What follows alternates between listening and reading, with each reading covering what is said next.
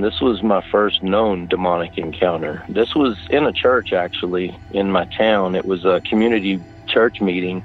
So all different churches and denominations would get together, and they had these community meetings. Well, I'm sitting in there with my wife, and this is the first time I really saw a spirit of any kind. I don't know if this was an angel. I don't know if this was a demon. All I know is what I saw was a giant. It had to be 9 feet tall. What happened was I was sitting there listening to the speaker, and I see some motion in my peripheral vision on my left.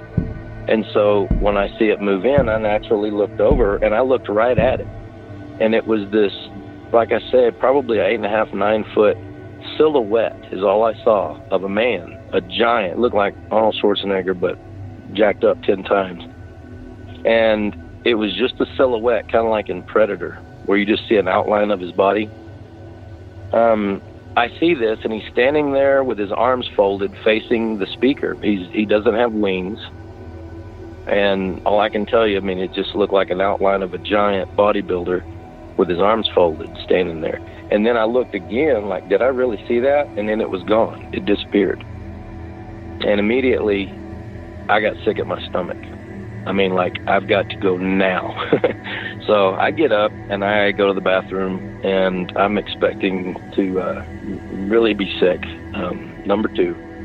And I go into the stall, and nothing's happening. I'm not sick feeling anymore. I'm just sitting there, and I hear 2 voices in the stall next to me. One of a boy. He was about 16 at the time. And I recognized his voice. He was mentally handicapped. And the other voice was a male voice, but it wasn't his dad, because his dad came in a little later.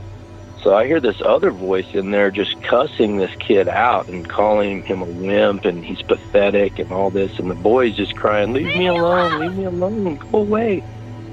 And I kind of look over under the stall, and I only see this boy's pair of shoes sitting under there. And I kind of freaked out. Well, I shut my eyes, and I didn't say anything out loud. But the only thing I said in my spirit, I guess, I said, in the name of Jesus, leave that boy alone. But like I said, I didn't open my mouth. This was all I thought in my mind. And the boy, the male voice screams, no! And I kind of opened my eyes and went, did that thing hear me? I mean, I don't know. This is like playing with a new toy. I'm like, I don't know how it works. So I shut my eyes, and I did it again. I just said in my mind, it was in my spirit, I said, in the name of Jesus, leave that boy alone. And he starts screaming, no, and starts bashing the wall. I thought the divider between us was going to come down.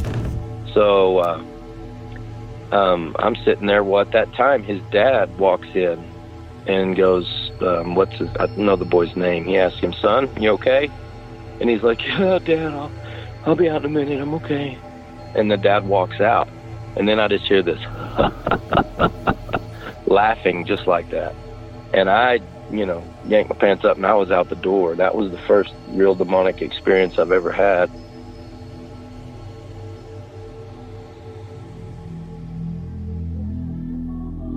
This was all circulating around the base that a giant had been killed, but no one was supposed to talk about it.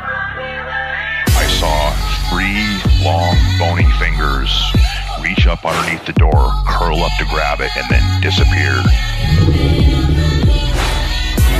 When he came over to me, dude, he slithered over to me. And this giant comes out of the cave, and they're all frozen. And he starts running and firing at this giant.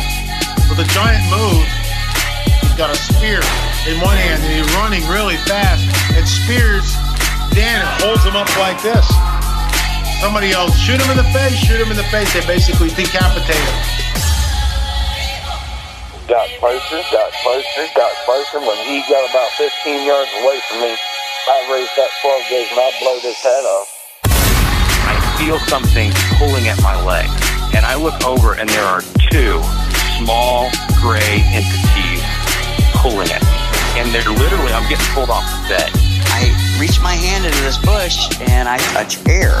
Couldn't breathe and I couldn't move because I know I'm seeing a monster.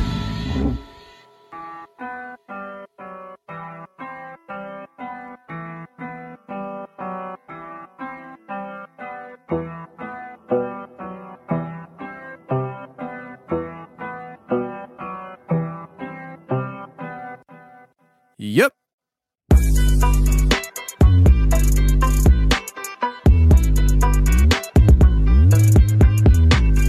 Welcome to the show, everybody. You're listening to The Confessionals. I am your host, Tony Merkel. Thank you for being here. If you've had an encounter or a story you'd like to share with me on the show, go ahead and shoot me an email. My email address is theconfessionalspodcast@gmail.com. That's theconfessionalspodcast@gmail.com. Or go to the website, theconfessionalspodcast.com, hit the connection section, and you can reach me that way as well. Either way works for me. Just get a hold of me.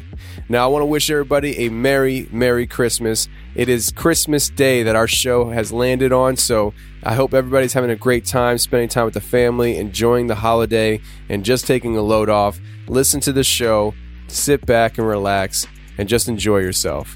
But before we get into the actual interview for this week, let's get the shout-outs done. So if you go to iTunes and leave a Art Bell 5-star rating and review, you get a shout-out on the following week's show. And this week's shout-outs is Rega Paint James, Anomini SSY, Jay Carbon, Jeffrey Vega, Daku Link, Glory Jason, Lady Lita 57, DGLP 42, Fellow Brother 35713, Jay Bement, John 54, Duke's Mom, The Only PJ, Ohio Guy 216, Sarah 5 Sophia, Calakia 1025, CWB 1981 HR, Maddie Stringer, Stavo 97, Kevin Wazen, and JPD 6261. So thank you very much for going to iTunes and leaving that 5-star rating and review. It means a lot to me. It helps the show out a lot on iTunes. I want to let you guys know that we are back up on iTunes with our ratings and reviews. I don't know what happened, but we were down 500. Now we're back up to the normal amount. So thanks to everybody who went to iTunes and helped out with that. I really do appreciate it.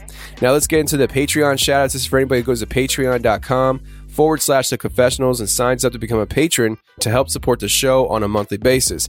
And this week's shoutouts is Tim D, Marty Z, Robin Z, Bobby P, Anna C, Christian S, and Alicia K.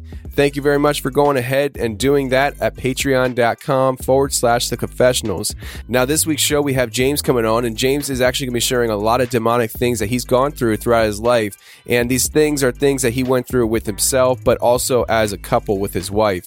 And so he goes into all the detail from start to finish. And I really think that you guys are going to really enjoy this show. So let's sit back and relax on this Christmas day and enjoy an interview that we did with James.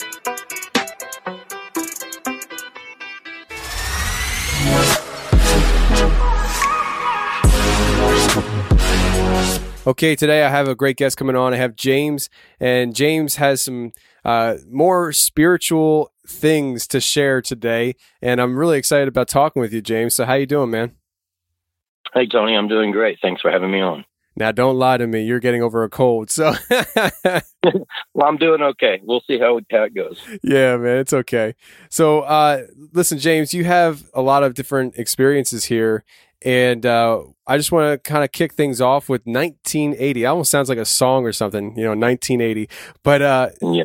You were a fighter, and you had blackouts during fights. So talk to us about this experience that you had. Well, I wasn't a fighter by choice. I grew up kind of having to fight. I was kind of smaller for my age, and so I got picked on quite a bit, and I had to fight quite a bit. But this was in the 9th grade, 1980, and actually it was a friend of mine was getting picked on in the hall, and he was 6'2" or 6'3" at the time. He was a giant, but he told me he couldn't fight because he'd already been kicked out of 2 other public schools. And these guys were shoving him into his locker, and I'm like, I just shoved him, told him leave him alone. They're like, who are you, his little bodyguard? And I shoved one of them, and he cut me with, I guess, a penknife or something he had in his jacket. but I had a little cut on my cheek, and I wiped it. And when I saw the blood, I don't remember anything after that. I didn't faint. I did not faint, but I blacked out. And when I came back to consciousness, so I guess is the only way to describe it, I was at the other end of the hall with a whole crowd standing around us, and I was behind this kid, one of the two guys, and I had him in a chokehold from behind, and I was punching his kidneys and his ribs, and it scared me because I didn't know what had happened and how I got to the other end of the hall. I had no recollection of anything. It was just like a total loss of memory. But I was apparently in the middle of a fight. I don't know what happened to the other guy, but I ended up actually punching a librarian. It was a guy who was trying to break the fight up, and that's when I realized, it scared me more than anything because I didn't remember any of it. So I ran to the office. The other kid came in the office, and the parents were called, and that happened in 1980. And a similar thing happened again in, I'm getting them backwards. I'm sorry. That first one in 1980, I was in the 6th grade. I've got my stories backwards. I'm in the dark. I'm trying to read my paper. Sorry. That's all right. That was the 6th grade. Let me backtrack a little bit. The first time that happened was the 6th grade, and somebody had stolen one of the kids in my class's mongoose pads from his bicycle and stuck them in my desk. And we had this desk with a little hollow, was a wooden desk with our metal frame with a wooden seat and a wooden desk on it, and a little cubby hole underneath your seat for your books. Well, this other kid stole his pads and hid them in my desk. I didn't know they were there. And the teacher went from desk to desk looking for them. And when they got to mine, he pulled them out and punched me in the face. And I fell out the backside of my desk. I didn't even realize they were there. And the next thing I know, I'm standing in the doorway. All of the kids in the classroom are in the corner, terrified. There's blood all the way down the lockers on the back wall of this classroom that was lined with lockers, and there was a streak of blood all the way down it. There was blood on a big construction table, and the kid was laying in the floor that punched me in the face. He was laying in the floor with evidently a broken nose, and I think he was unconscious. He wasn't moving. And I had blood on my hands, and it scared me because I had no recollection of anything that happened. All I knew is he punched me, and the next thing I know, the teacher's gone, and I come to this horrible scene, and I turn around and hit the door. All of those classrooms had exterior, all of the doorways led out to the outside, so they were just a breezeway. And when I went to run out the door, the teacher had come back with the principal, and I just pushed both of them aside and ran out to the playground, just, started crying. I didn't know what had happened. So that was the first time I lost. I blacked out during a fight and didn't know what I had done. The second time was in 83, and I'm sorry about getting those backwards. That was in the 9th grade, and that was the story of the two bullies in the hallway. And so I didn't think anything was demonic about it at the time. I just thought it was strange and scared me that I didn't recall anything. But yet I was not unconscious. I had not been knocked out. I was totally handling the situation, if you will, but I didn't remember any of it. So that was kind of all there is to tell about those two stories. Yeah, I mean, do you? So in the email stuff, you said that you don't think that demonic spirit had taken over your body. So do you think that this was more of a just anger and rage kind of thing, that you just kind of black out in anger and rage, and you just, a switch gets flipped and you become a different person? Well, that still could be true, but I don't believe so. I believe that looking back in hindsight, I've had a lot of demonic experiences, and I do look back at that now and say that was probably demonic. Now, when or how it got in, I don't know. I mean, I was, like I said in the email, I was into martial arts and into ninjutsu and Eastern meditation, and I think probably during the meditation, I probably opened myself up. I did, during those early years, tamper with some dark things, Dungeons and Dragons being one of them. I thought it was just an innocent game, but There's some more to that story I'll tell you here in just a little bit about the Dungeons and Dragons. But yeah, I evidently had opened up a door to the dark world and allowed something in at an early age.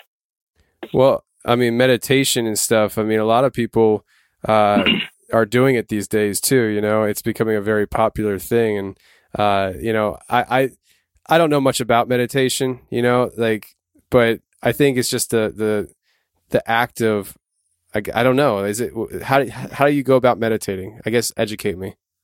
Well, what I knew, what I learned back then anyway, was I didn't have an instructor. All of this was from what I'd read from and learned from books. But it was basically just sitting very still, focusing on breathing, slowing your breathing and your heart rate down, close your eyes, and you try to empty your consciousness, empty yourself out. But with the ninjutsu that I was learning, the meditation side of ninjutsu, you were opening yourself to the elemental spirits of fire, wind, water, earth. And so, I mean, you're opening an invitation right there for these spirits to come in. So with the ninjutsu meditation, you were willingly trying to open yourself up to these types of spirits. Yes. I would say you probably got the fire spirit. Probably. Oh man. Okay. Well, that makes sense then. Okay. Cause I know, it's like I said, it's becoming very popular. People saying you should try meditation. It helps clear your mind, things like that. You know, and I, like I said, I don't know much about it, so I don't really feel comfortable speaking on it.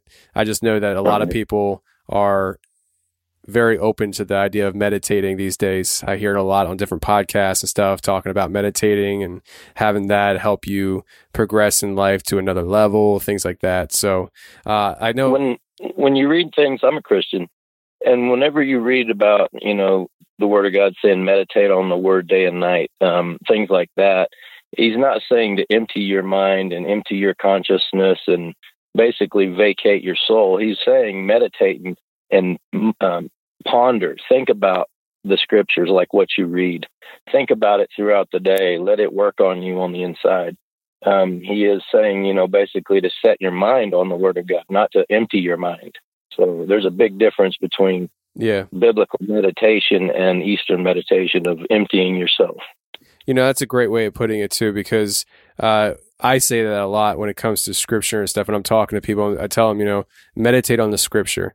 And what I mean by that is focus in on it. Like read it and give it some time to sink into your mind and into your heart, and give the Holy Spirit room to do some work inside. Now, maybe that's, you know, maybe some people would say, well, that's a possession of a spirit too. I'm like, well, I guess. Well, that's a good way. That's, you know, we're supposed to be inhabited by the Holy Spirit. Yeah, I welcome that one. The thing is, a human spirit can be, if it's not filled by the Holy Spirit, can be indwelled by multiple spirits. I'm a living proof of that. And the accounts you read in the Bible, like Legion, you know, we are many. There's, I don't think, a limit to how many spirits can get into your human spirit. But when you're not born again, you're open, you're free game. And the demonic spirits do crave a body. That's the biggest thing they desire, is to be in a body so that they can carry out and have you carry out their will. Right. I agree with you. So, in 95, your first out-of-body experience, what happened there? How'd that happen? What was going on? 95, I was living with my parents, and I don't recall. I didn't know I was out of my body at first. I'll just tell you what happened. Normally, I'm asleep. I don't wake up in the middle of the night unless I have to go to the bathroom or something. But this night, I got up and I walked into the kitchen, no lights on. And I grew up in this house since I was 10 years old. So I go over to the sink and to the cabinet below the sink on the left side where the pots and pans are. And I'm going there to get a cup to get a drink of water. And I felt like I was sleepwalking. But I'm like, why am I down here? I know the cups are up on the right side of the sink and up. So right then, I hear the voice of a little girl. It sounded like it was outside in the street calling, "Mommy, Mommy." And that freaked me out. And so I stopped and I'm listening. I mean, it's the middle of the night, maybe 2, or it was around 3 a.m. I know. I'll tell you how I know in a minute. And I'm like, why is there a little girl outside crying for mommy? And I got kind of worried. Well, I strained to listen, and then I heard it again in the room with me in the kitchen right behind me, loud. Mommy! Just like that. And it freaked me out. And I just went running. I mean, I was terrified. I ran, jumped over the couch, ran down the hall, and I just wanted to jump back in my bed and pull the sheets up and go back to sleep and just forget it ever happened because it freaked me out. But when I came into my room, then I was really terrified because I was standing there in the doorway looking at myself sleeping in the bed. I mean, what do you do with that? Well, you know, when you think you're awake and you're in there to get a drink and then you go back to your rooms terrified and then you see your own body laying there asleep in the bed, that'll throw you for a whole new, you know, your world into a whole tailspin. I looked at the clock next to my bed on the desk and it was like 3:05 in the morning. And I just flew. I don't know how to tell you any other way. I just kind of dove or flew into my body and woke up physically out of my bed, looked at the clock, and it's still 3:05. And I just laid there the rest of the morning, waited till the sun came up, just freaking out, going, what was that? Wow. So that was the first time of an out-of-body experience where I didn't know I was out of my body. I didn't do it on purpose, but I don't have an explanation for it. Yeah. Now, okay, so you have this out-of-body experience and stuff, and did it feel like you were willingly going back into your body, or was this something that was like almost sucking you back in? I can't remember. There was no conscious thought. I just found myself flying back into my body. I mean, it terrified me. I just stood there dumbfounded, looking at myself, going, you know, what the heck? How is this happening? How is this even possible? Am I, you know, what am I? I felt I was totally coherent. I thought I was in my body. I ran down the hall and I physically jumped over the couch, the arm of the couch, down the hall and into my room just to find myself laying there asleep. So, and at that point, I'm just dumbfounded. But then I didn't consciously do it or make a choice to do it. I just felt myself dive into my body. Okay, so I know. no, it's. I mean, obviously, it's not normal, but I mean, there's been plenty of people that have shared such things.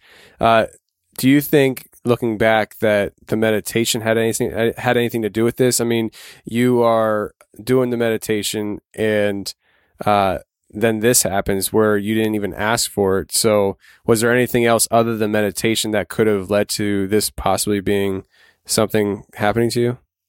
Yeah, I mean, I wouldn't say I got into the occult, but I did dabble different things like Dungeons and Dragons back in the day. Do you know which game I'm talking about? Oh yeah, I've never played it, but I know about it. Yeah, I mean, I watch Netflix and I watch what's that show called? Stranger Things. So yeah, okay, Stranger Things. Yeah, that's kind of my life, Stranger Things. Okay.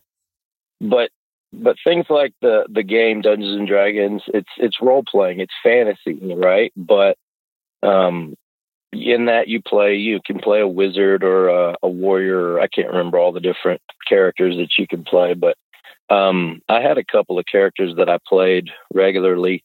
I don't remember the other one's name.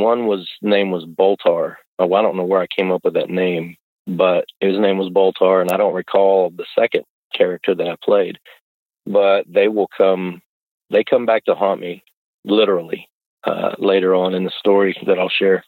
But there was things like that I dabbled with. I tried to dabble with voodoo one time, and I was mad at my neighbor across the street. We were best friends, and then we were worst enemies. It just depended on the day. And I was mad at him, and I had an old G.I. Joe action figure with the eyeballs that would slide back and forth. Anyway, I just was pretending to do voodoo, and I just took a nail and I drove it through its head, its rubber head. And I was like, this is Frank. Well, what happened was I went to his house the next day and I asked his dad if he could come out and play. And he said, no, he's been up all night with a migraine. He's trying to sleep. He's in bed. So I don't know if that had anything to do with it, but I did try to tamper with things and just dabble with it a little bit on the outskirts, but I didn't never want to sell my soul, so to speak, but I did try to dabble with some things like that.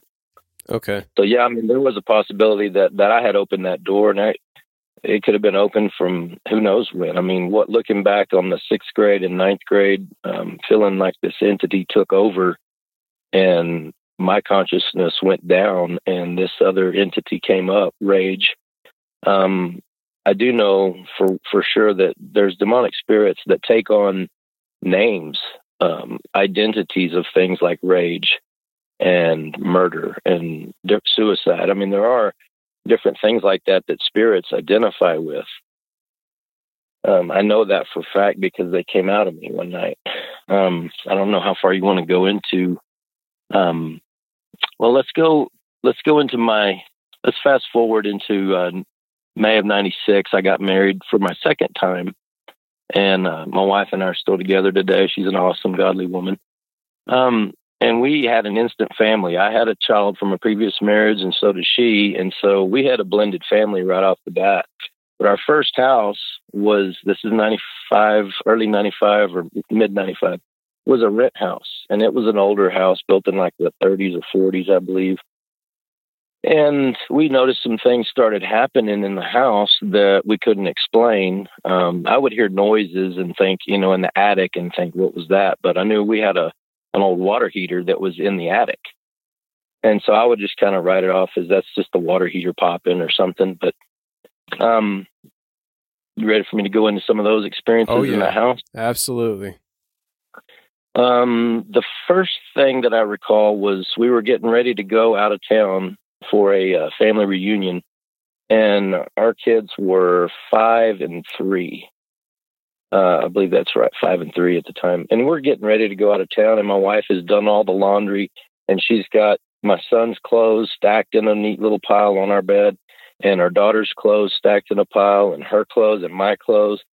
Well, the kids are outside playing on the swing set, and my wife comes in the kitchen kind of mad at me. Why did you rearrange all the clothes? I had sorted out and stacked, ready to pack. And I'm like, what are you talking about? I didn't touch them. And she's like, well, maybe the kids did. Somebody's playing, messing around, because all the clothes that I had stacked and sorted and folded they weren't misplaced or messed up. They were just restacked and all mixed up. And I'm like, I didn't do it. I wouldn't do it. And I'm like, the kids didn't do it. They're outside. I'm looking at them through the window playing on the swing. So it was just one of those. And I said, maybe Casper did it. Just kind of blew it off. Maybe Casper, the friendly ghost, did it.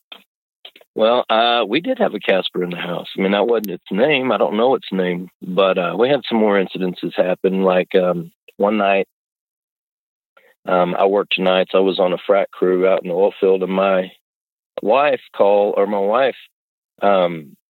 actually called my dad because she started seeing and hearing the doors in our house open. And like the bedroom door, I wasn't there. Okay, this is her story.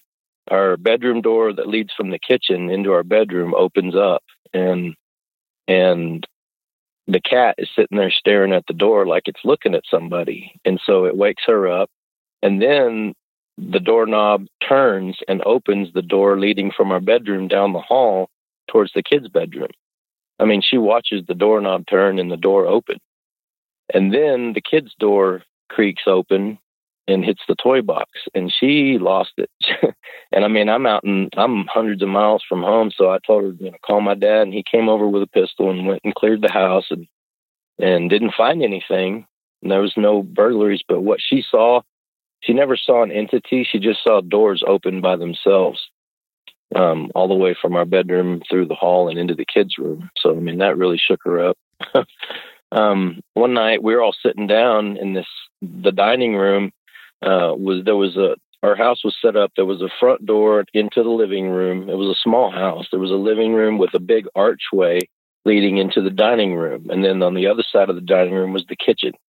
Well, we're sitting down at the table to eat dinner, and the TV in the next room, in the family room, turns on by itself and starts flipping channels. And so I look at her, and I get up, nobody else does, and I go in there thinking, well, maybe her cat is sitting on the remote for the TV or something.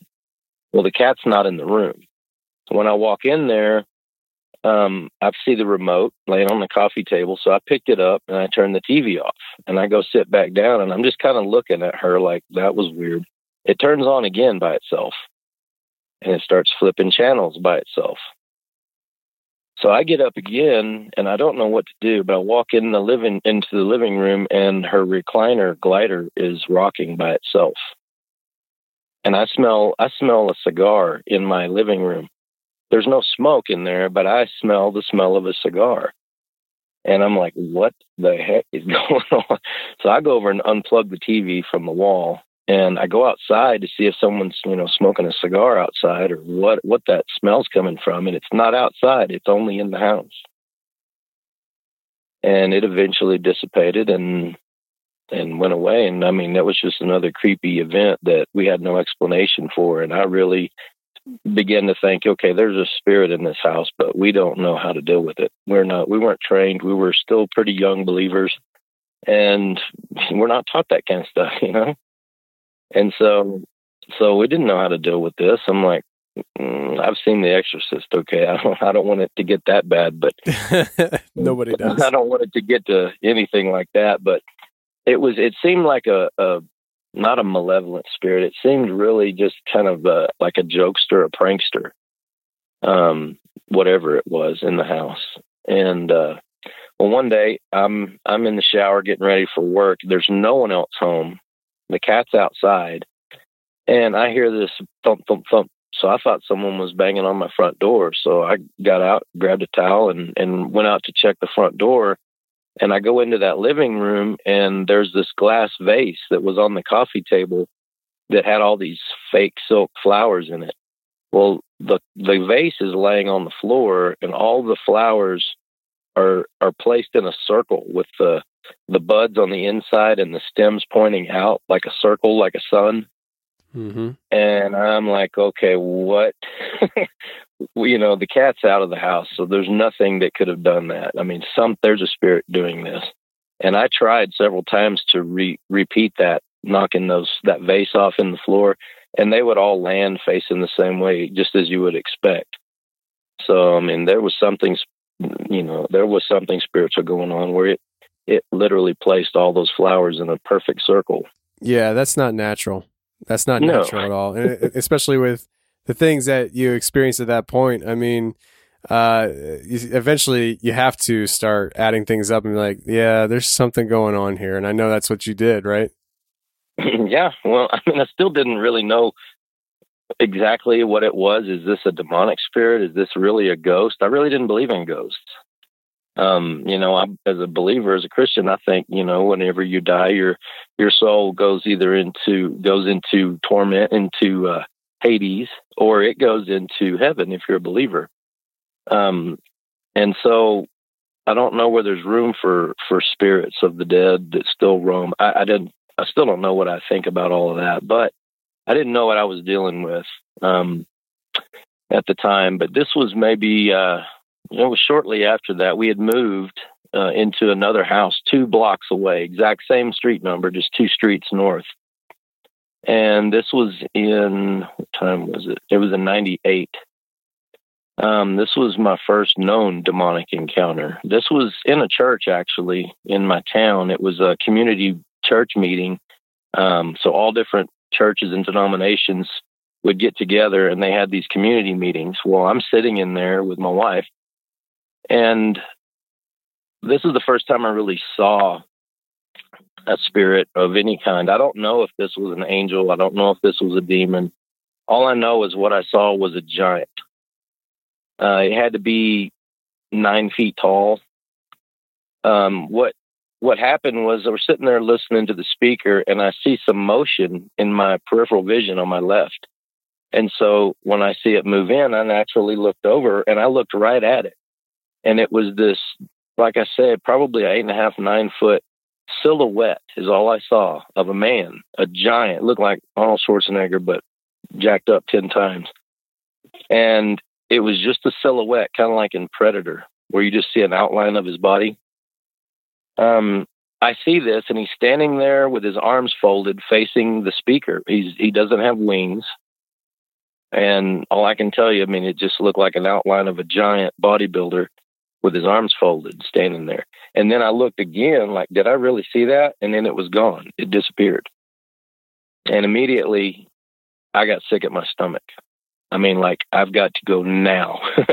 So I get up and I go to the bathroom, and I'm expecting to really be sick, number two. And I go into the stall and nothing's happening. I'm not sick feeling anymore. I'm just sitting there, and I hear two voices in the stall next to me. One of a boy. He was about 16 at the time. And I recognized his voice. He was mentally handicapped. And the other voice was a male voice, but it wasn't his dad. Because I know, because his dad came in a little later. So I hear this other voice in there just cussing this kid out and calling him a wimp, and he's pathetic and all this. And the boy's just crying, leave me alone, go away. And I kind of look over under the stall, and I only see this boy's pair of shoes sitting under there. And I kind of freaked out. Well, I shut my eyes, and I didn't say anything out loud. But the only thing I said in my spirit, I guess, I said, in the name of Jesus, leave that boy alone. But like I said, I didn't open my mouth. This was all I thought in my mind. And the boy, the male voice screams, no. And I kind of opened my eyes and went, did that thing hear me? I mean, I don't know. This is like playing with a new toy. I'm like, I don't know how it works. So I shut my eyes and I did it again. I just said in my mind, it was in my spirit. I said, in the name of Jesus, leave that boy alone. And he starts screaming, no, and starts bashing the wall. I thought the divider between us was going to come down. So I'm sitting there. Well, at that time, his dad walks in and goes, I know the boy's name. He asks him, son, you okay? And he's like, yeah, Dad, I'll be out in a minute. I'm okay. And the dad walks out. And then I just hear this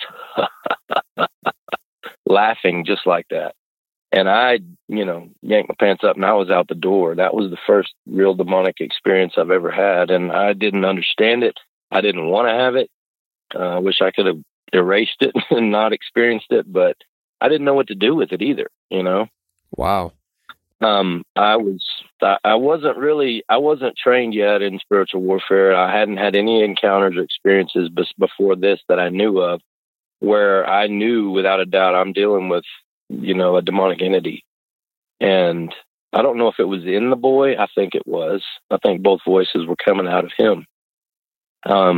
But it was horrifying. I mean, it sounds horrifying. It really does. And so you hear these voices, and one's a boy, one's this demonic like voice. And do you think that whatever you were hearing is what you saw earlier?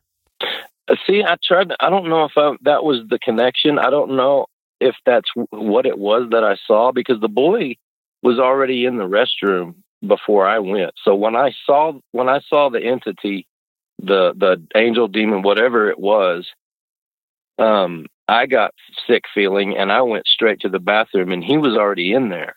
I don't know how long he'd been in there, but I mean, I don't know how fast things happen in the spiritual. I don't know if it was that entity or if that was an angel just kind of sitting by. I don't know. I have no idea what to tell you how to connect those two. Yeah, I mean, it seems like a lot for one moment. You know what I mean? Like, so for it to be two separate things, it's like, geez, what's going on at this church meeting? You know what I mean? Right. Where's Jesus? Yeah, I mean, but I mean, I guess the thing is that this, when you're talking about, you're at a church meeting, you're at church or whatever, we've done some episodes where people are sharing these stories that they had encounters with demonic stuff in their church. And a lot of times people are like, no, that's impossible. Or they'll say, I don't understand how that's possible. But the thing is with the church, it's just a building. And if you think about it, if there's going to be spiritual warfare, where's the battleground going to be? Well, it's going to be where people decide they go to gather to worship God. That's where the battleground is going to be. So if you're looking for a fight, there's a good spot to find it. You know what I mean? Yes. Let me share something with you that I just remembered. I didn't put this in my email with you. This is several years later. My wife and I did learn a lot about spiritual warfare. We both have been through a lot spiritually, and we've both had our share of battles, that we won. And we're at church, at a different church now, and I'm sitting there, and the pastor gets up and he says that day, that Sunday morning, he was going to be speaking on spiritual warfare. And I look up because I see this shadow, and it was a really tall ceiling. Well, when I look up, it looks like kind of like crows or buzzards flying in the ceiling, coming down from the ceiling. And they were evil spirits. They came down and they looked like black birds, to say them, just to give you any kind of an idea, maybe a buzzard or a raven or something. But there was hundreds of them, and they were coming down and landing on people and trying to cover their ears to keep them from hearing the message. And I looked at my wife and I was like, "Do you see that?" And she's like, "What?" And so then I realized, she's not seeing what I see. Nobody is, apparently, because it freaked me out. And I said, "We got to pray right now. We got to pray."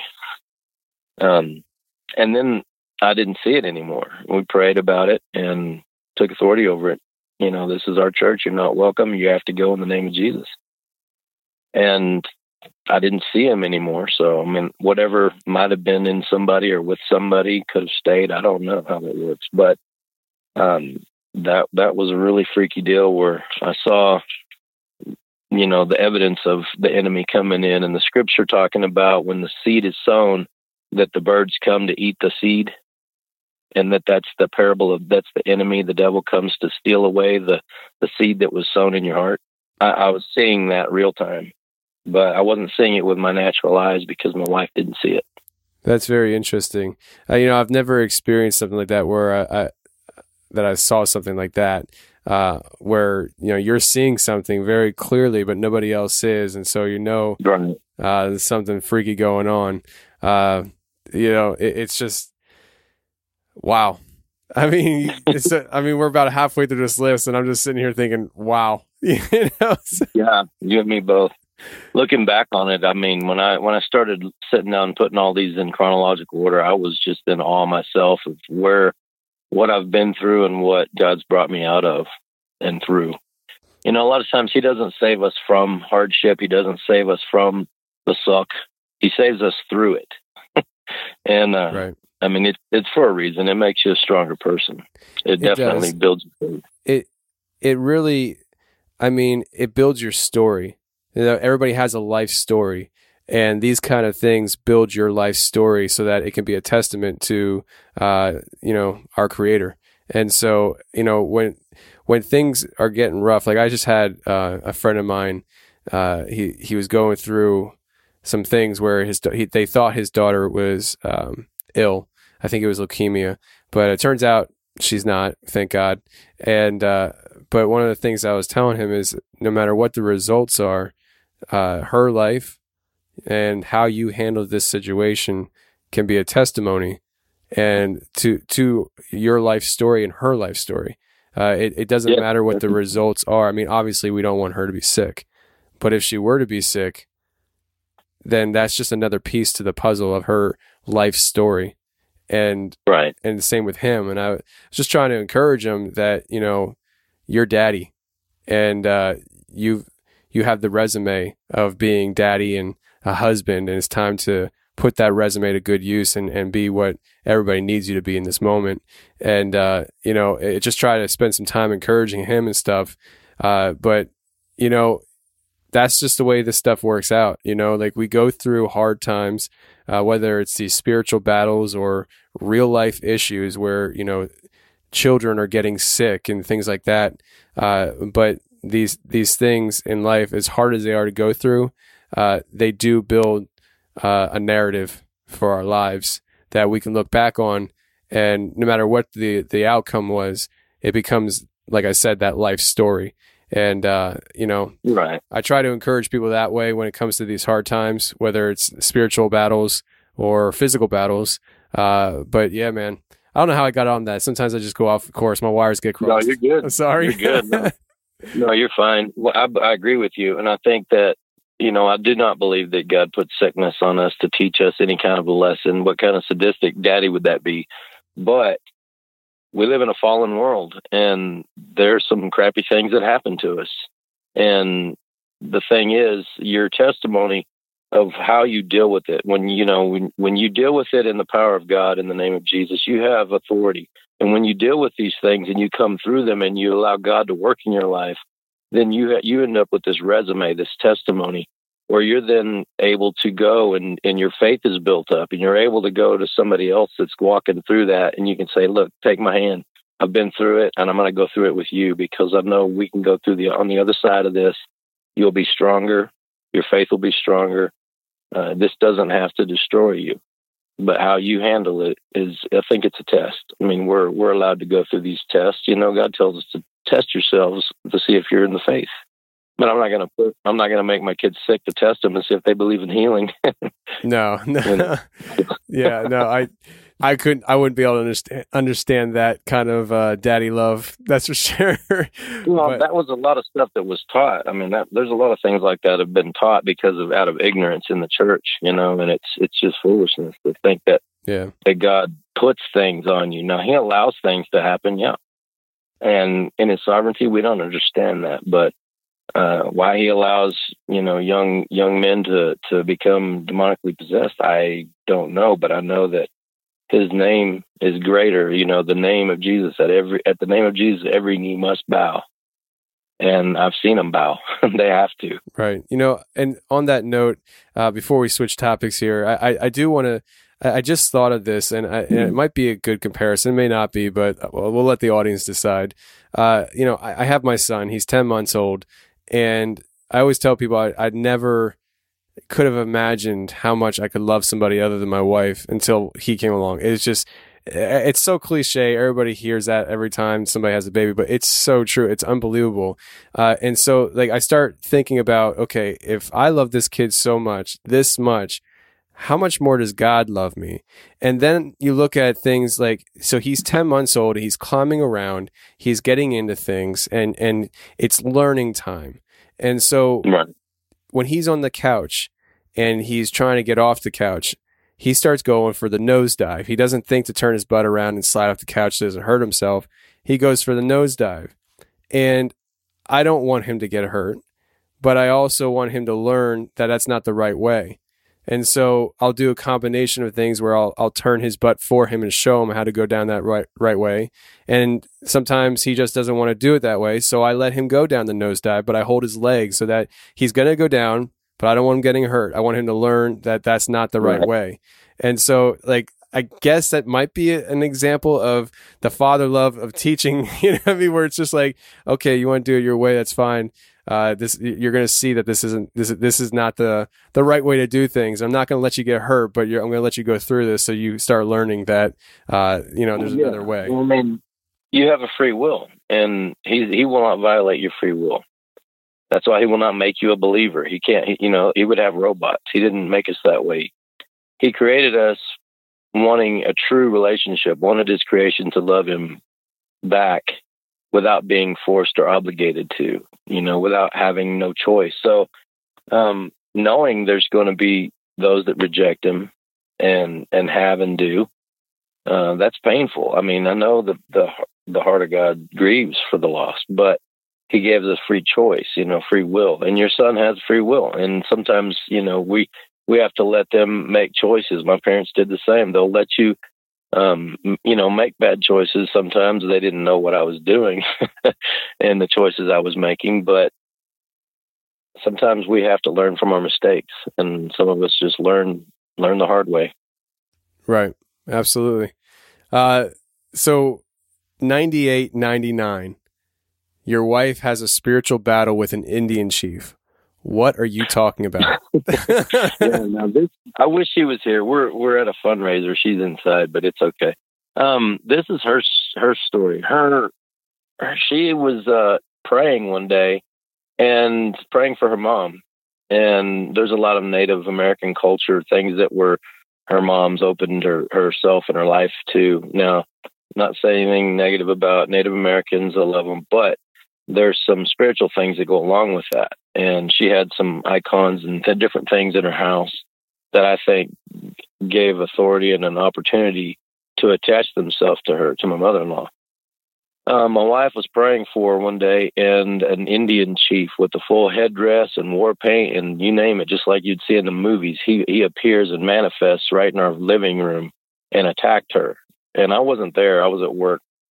And she's rolling in the spirit, not physically. Okay, not this wasn't a physical manifestation. This was all spiritual. But she saw herself rolling on the floor, fighting for her life, for her mom, and doing battle with this, hand-to-hand combat with this Indian chief.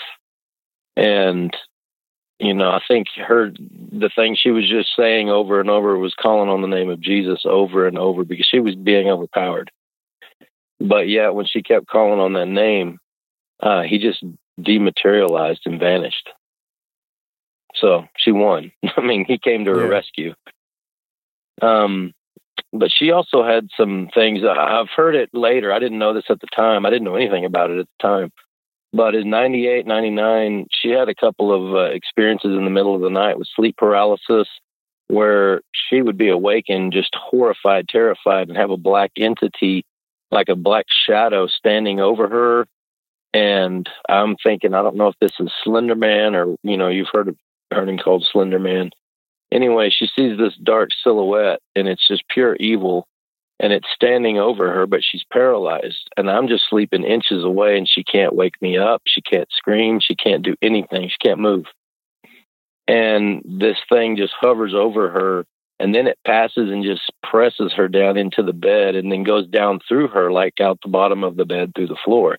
And then she's able to move, and she freaks out, and it scares me to death because she's going crazy in the bed, crying and hitting me. And I'm like, what's wrong with you? And she told me the account. Well, it happened again not too long after, the very same thing.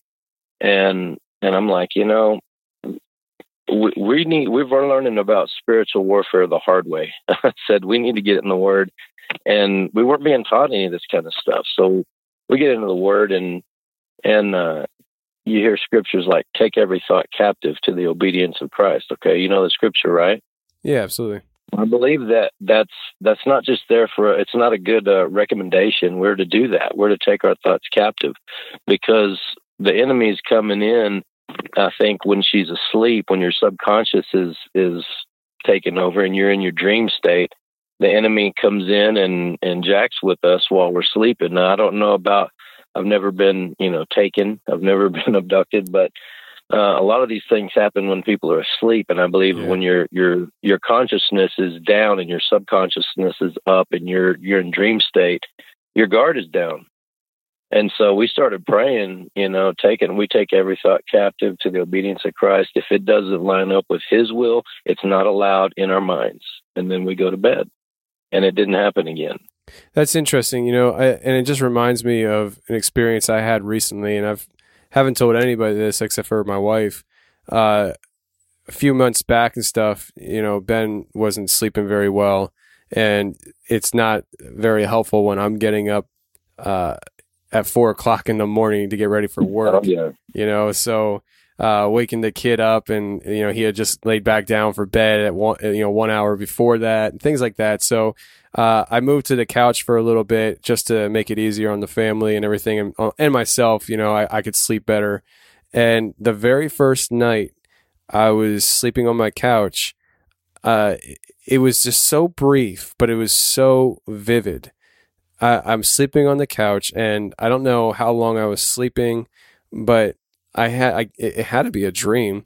I had a dream, I guess I'll call it, where like I'm laying on the couch where I was in the dream, and I hear footsteps coming up my basement stairs, and the door busts open from my basement stairs, and just this like tall,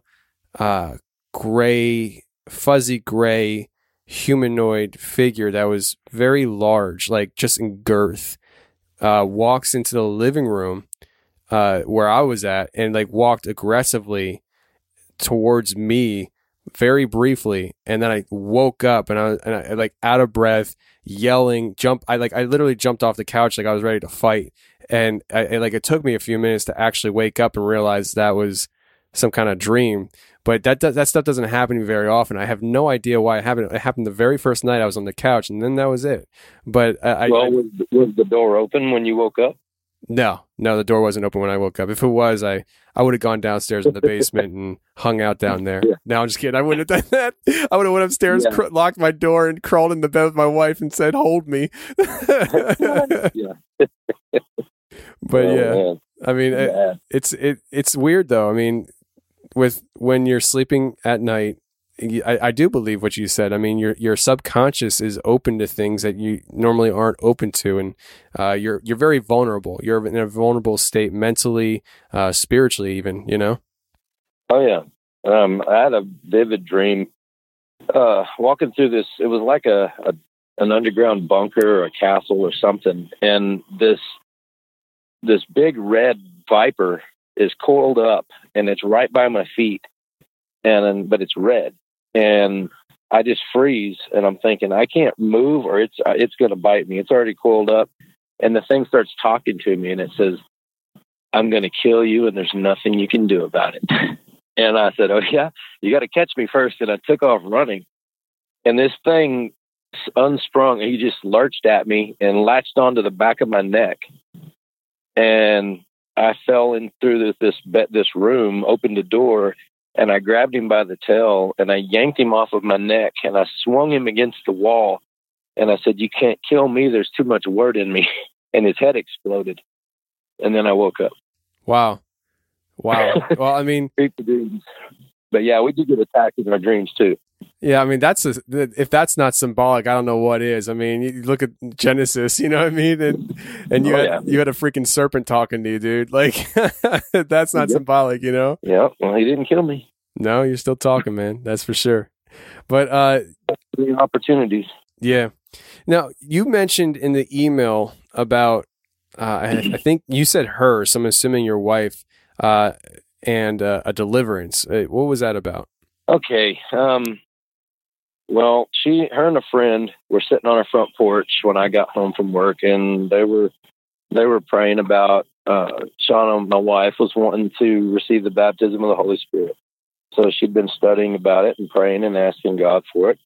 And they're sitting on the front porch, and I get there, and they're praying. Well, her hands curled up like palsy. Her hands curled inward, and her mouth couldn't open. And she looked terrified in her eyes, and it scared the crap out of me.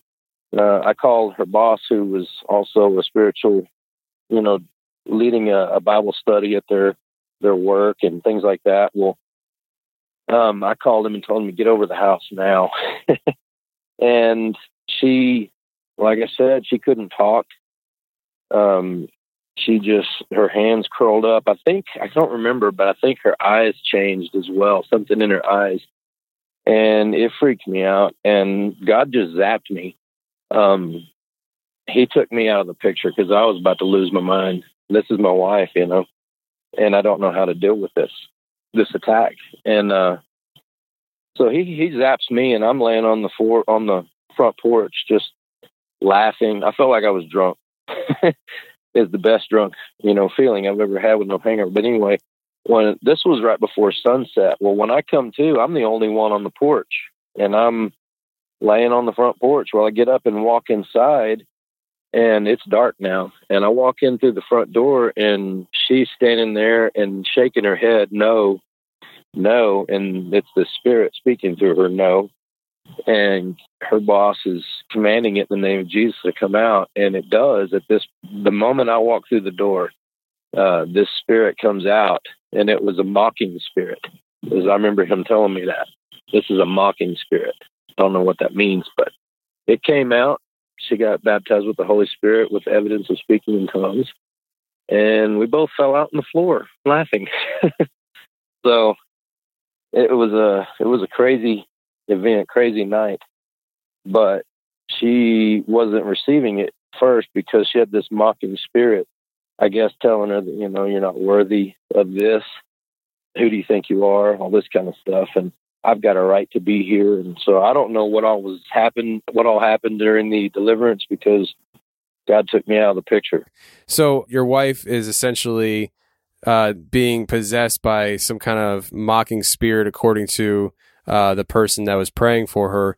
And I wanted to ask you your thoughts on that, because there's a lot of people who, especially Christians, that don't believe that demons can possess a Christian because the Holy Spirit is within you. What are your thoughts on that? I mean, obviously, what you saw.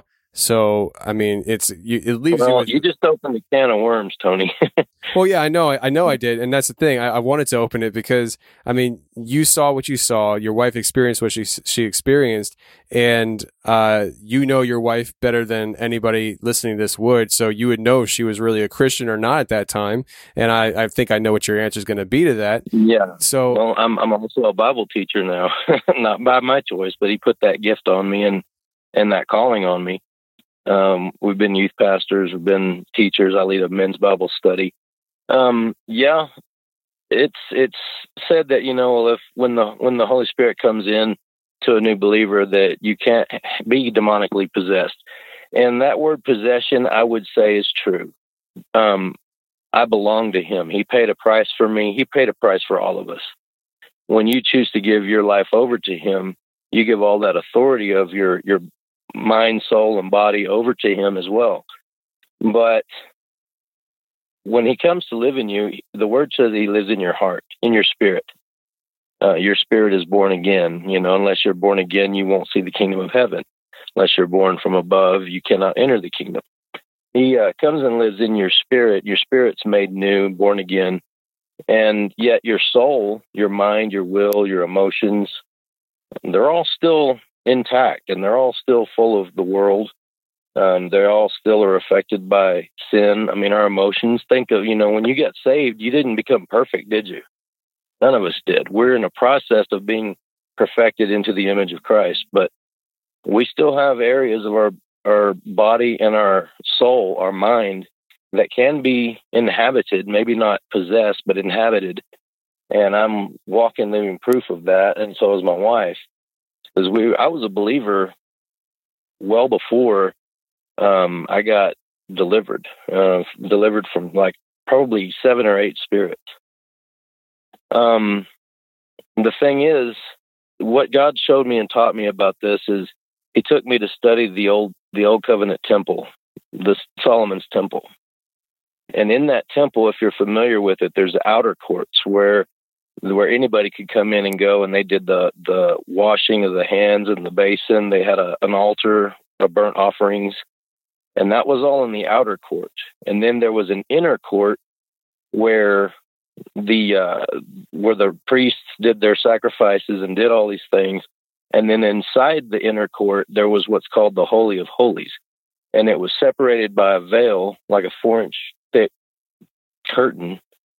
And that housed the Ark of the Covenant, the mercy seat on top of it, where God's presence would come down. And the priest could only enter in once a year to place the blood of the sacrifice on the altar on the mercy seat. And if they did it wrong, they would fall down dead. God's presence was nothing to be played with. And the Ark of the Covenant proved that. Several thousands were killed when they tried to take and steal the Ark. So, I mean, you don't mess with that. And yet, in the holy place where the priest, there was a time in the Old Covenant temple where the priests were not following God. They were following false idols and basically serving demons and other gods. They were worshiping Ra, the sun god, and all these different things. And I can't remember which prophet that it was that God took in, if it was Ezekiel. Maybe you'll remember, where he took him in a vision into the court and saw these heresies and these blasphemies going on inside the temple. Well, that's a picture of what God showed me. Your body, in the New Testament, it says that your body is the temple of the Holy Spirit. Well, you have an outer court. You have your body. You have an inner court, which is your mind, your emotions, your will. What makes you you? That's your inner will. are your inner court. And then your spirit is the Holy of Holies. And that's where the Spirit of God resides, just like in the temple. They couldn't go in the Holy Holies, they would die. But yet they could walk around and commit abominations in the holy place, the inner court, or in the outer court.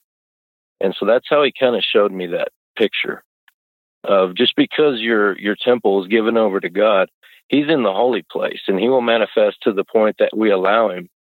But you can still have demonic spirits attached to your soul, your thought life, your mind, your will, your emotions, and also your body. They can hang out in your body for years without you knowing it. That's really interesting. I've never heard it explained that way. And it's something that I obviously dealing with this show and talking to all different types of people from, all different types of belief systems and theological perspectives. Right. I've never heard it explained that way. And the way you explain it, me neither. Nobody taught me that. God taught me that. So, I mean, he's the one that showed me that, not a man, not a preacher, not anybody. That was the Lord that showed me that, because I was studying this. How can a believer have demonic spirits still in them? And it's just not just because you got saved or dunked in the water doesn't mean everything bad leaves your life. Some things we've opened the door to willfully, and they have a legal right to be there until they are forced evacuated. They're forced to leave. And I mean, that's what Jesus said, that deliverance is the children's bread. Well, I don't know exactly what he meant by that, but he wants his kids free. But no, it doesn't all happen on your spiritual birthday. You get to open a present and everything's made brand new and you're perfect. No. Right. Sometimes we have to go through the hell. We have to walk backwards through some of the hell we've been through, and we have to exercise that authority and kick them out. But the first thing is knowing that they're there and acknowledging that they can be there. Sorry to get preachy on you. No, it's fine. I mean, I'm just thinking about what you're saying, and I can definitely see what you're talking about. I mean, it's the way you drew it out and stuff. I mean, mentally, I can picture what you're talking about, and so yeah, thank you for sharing that. And I mean, what you just shared kind of can segue right into your deliverance story, which is the last thing you have listed here. Talk to us about it. What was this? What happened? Well, I wake up one night. Both of our kids are with their other parents. And I wake up and I tell my wife it's time for deliverance. And she's like, well, who's in there? And this is in the middle of the night. And this voice speaks through my mouth and says, wouldn't you like to know? And so she freaks out, runs in the bathroom, and she's in there praying, the armor of God. And she's just praying, pleading the blood of Jesus all over the house and calling angels and this and that. Well, it's time. And basically, when you're putting the word of God into your soul, he says, I'll write my word on the tablets of your heart and meditate on my words day and night. Well, when we're thinking about his word and you're stuffing that spiritual food into your soul, you run out of room in there eventually, and all what's in there that's not of God has to come out. Sorry, my wife's about to get in the truck, so our party's over, so I may need to cut it short pretty quick. But this is going on. She comes back in, and the Holy Spirit starts revealing to me the names of these entities, these spirits that need eviction. They need to come out. And so I would tell her the name that the Holy Spirit revealed to me, and she start praying about it, commanding that name, whatever it was, in the name of Jesus to come out, and it would. And then these things start coming out. One of them's name is Rage. Looking back at 6th grade and 9th grade, that could have been the one I was dealing with. Anger, Rage. Going back to the Dungeons and Dragons, I didn't remember this during the deliverance, but she told me about it. And she asked me, who's Boltar? And I'm like, what?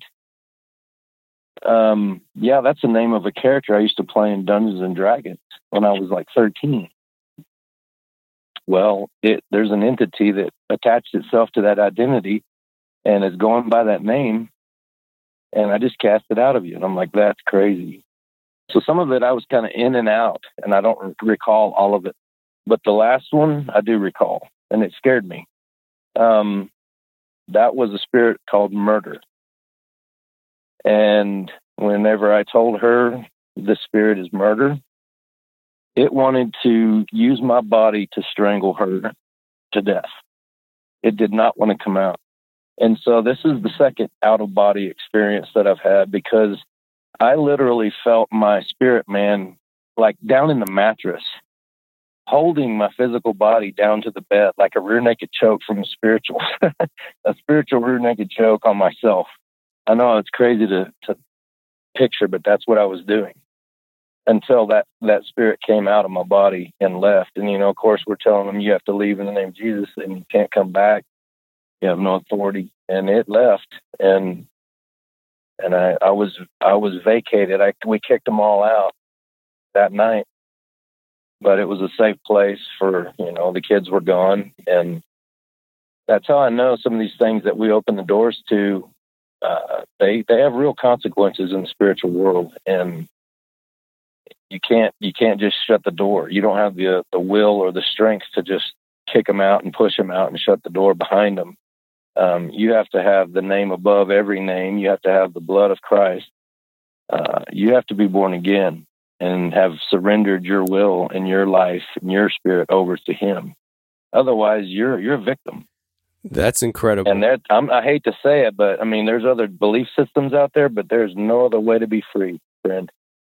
So, that's the sad truth. You can argue theological viewpoints and different things, but you can't argue that no matter what country you're on or in, when you encounter and read about missionaries that encounter demonic possession in Africa or wherever, India, and yet those spirits recognize and they respond to the authority of the name of Jesus because they know who He is.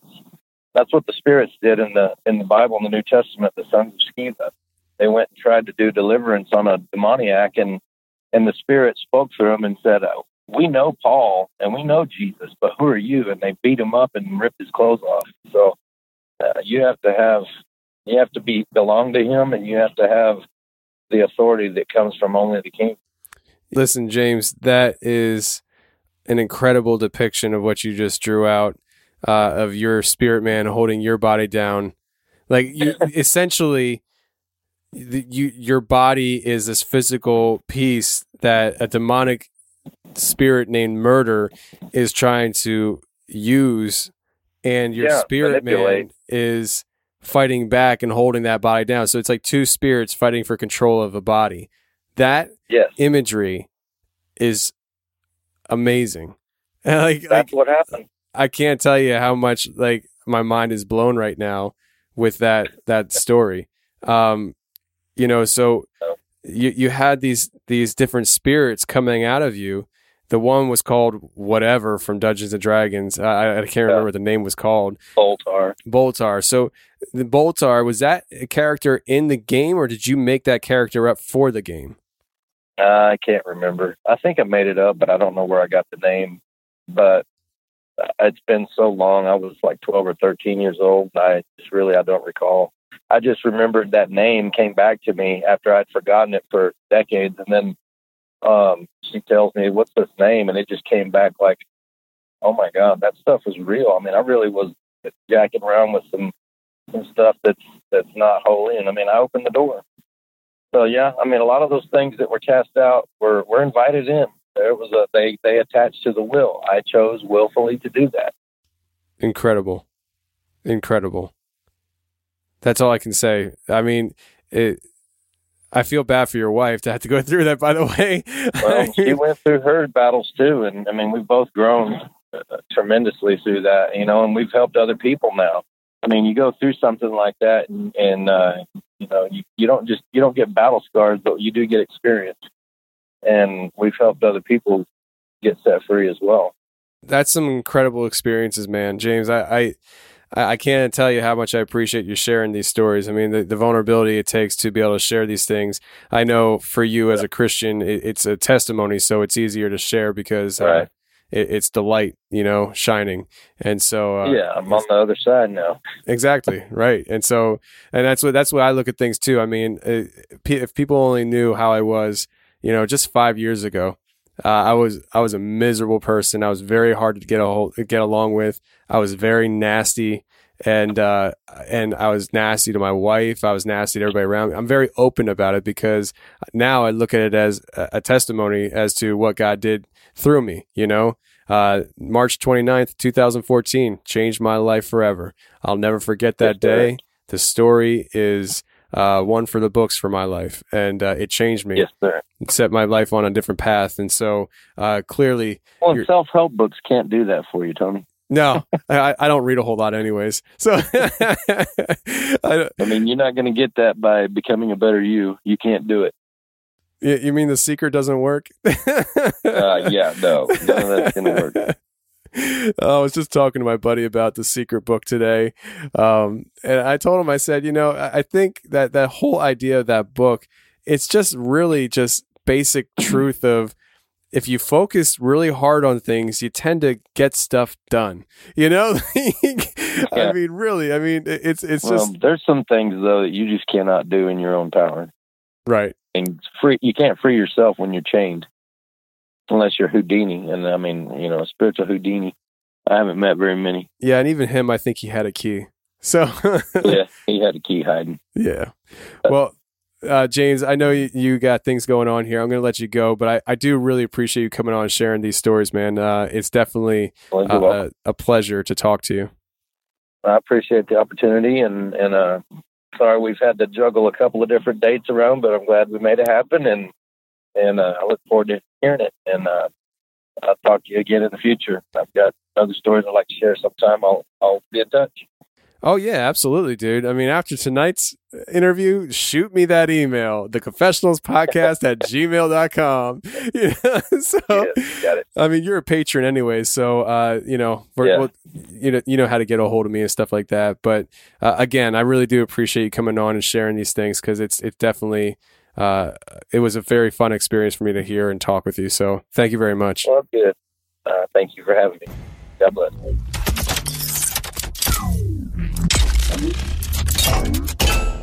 Well, that's the show, everybody. I really hope you enjoyed it. And if you did enjoy it, there are 3 things you can do to help support the show. 1, go to iTunes and leave a 5-star rating and review. 2, go to patreon.com/theconfessionals and sign up to become a patron. Or 3, you can share this show around social media, and that will help the show grow a ton. I really do appreciate you guys hanging out with me on Christmas Day. I'm sorry about my voice here in the intros and the outros. My voice is actually going. I'm catching a cold, actually, so a little bummer here for Christmas Day, but no big deal. I'll make it through. Until next week, friends, stay safe, take care, and remember, the truth will set you free, but first it will piss you off. Bye.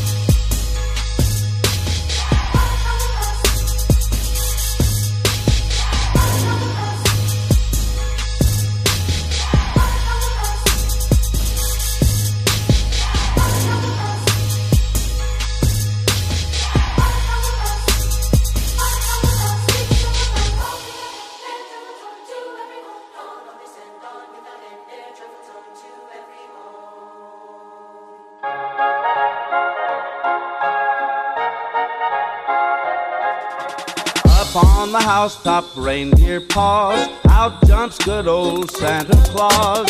Down through the chimney with lots of toys, all for the little ones' Christmas joys. Ho, ho, ho, who wouldn't go? Ho, ho, ho, who wouldn't go? Up on the, up on the, up on the, up on the, up, bang. Ho, ho, ho, who wouldn't go? Ho, ho, ho, up on. Click, click, click, down. So think. First comes the stocking of little Nell. Oh dear Santa, fill it well. Give her a dolly that laughs and cries, one that can open and shut its eyes. Ho, ho, ho, who wouldn't go? Ho, ho, ho, who wouldn't go? Up on the, up on the, up on the, up on the, up, bang. Ho, ho, who wouldn't go? Bang.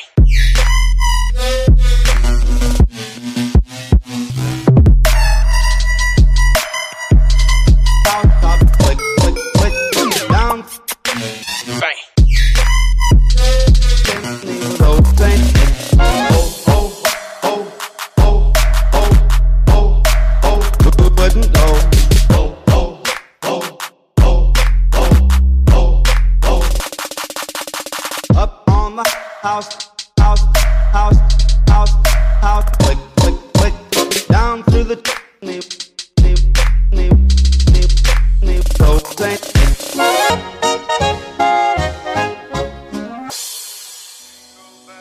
Jingle bells, jingle all the way. Oh, what fun it is to ride in a one-horse open sleigh. Jingle bells, jingle all the way. Oh, what fun it is to ride in a one-horse. Jingle bells, jingle all the way. What fun it is to ride in a one-horse open sleigh. Jingle bells, jingle all the way. What fun it is to ride in a one-horse open sleigh. Jingle away, jingle. What away, jingle. Jingle away, jingle. What away, jingle bells, jingle all the way. What fun it is to ride in a one-horse open sleigh. Crashing through the snow in a one-horse open sleigh. O'er the fields we go.